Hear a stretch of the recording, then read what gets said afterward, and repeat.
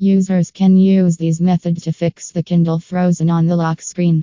Most of the time, the lock screen of your Kindle prevents you from accessing your library or connecting with Alexa for audio. Resetting your Kindle is the best way to resolve temporary issues such as a frozen screen or slow performance. You can reset your Kindle in two ways: soft reset and hard reset. Soft reset. Our Kindle devices can become stuck on the lock screen if we leave them in sleep mode too frequently. Hence, a soft reset is necessary to allow your Kindle to refresh now and then. You can fix a frozen screen with a soft reset or reboot without losing any data.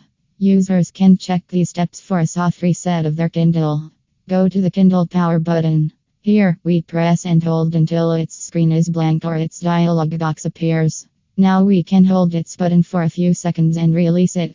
The Kindle screen also flashes while performing a soft reset.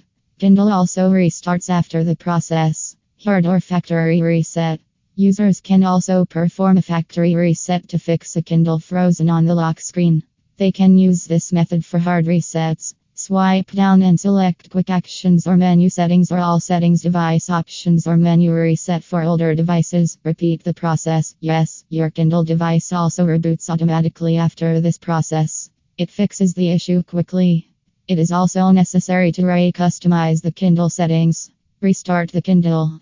The Kindle Paperwhite's frozen screen can be fixed by restarting the device. A restart is the most effective way to fix a frozen Kindle.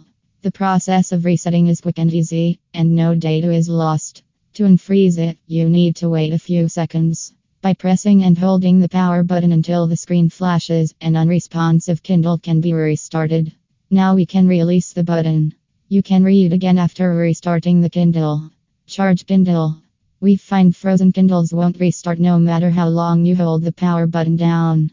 If that happens, make sure it is fully charged on your Kindle first. It will take several hours to charge our Kindle. There is a need to hold and press the button for a few seconds. The Kindle will restart after the screen flashes. Wrap up.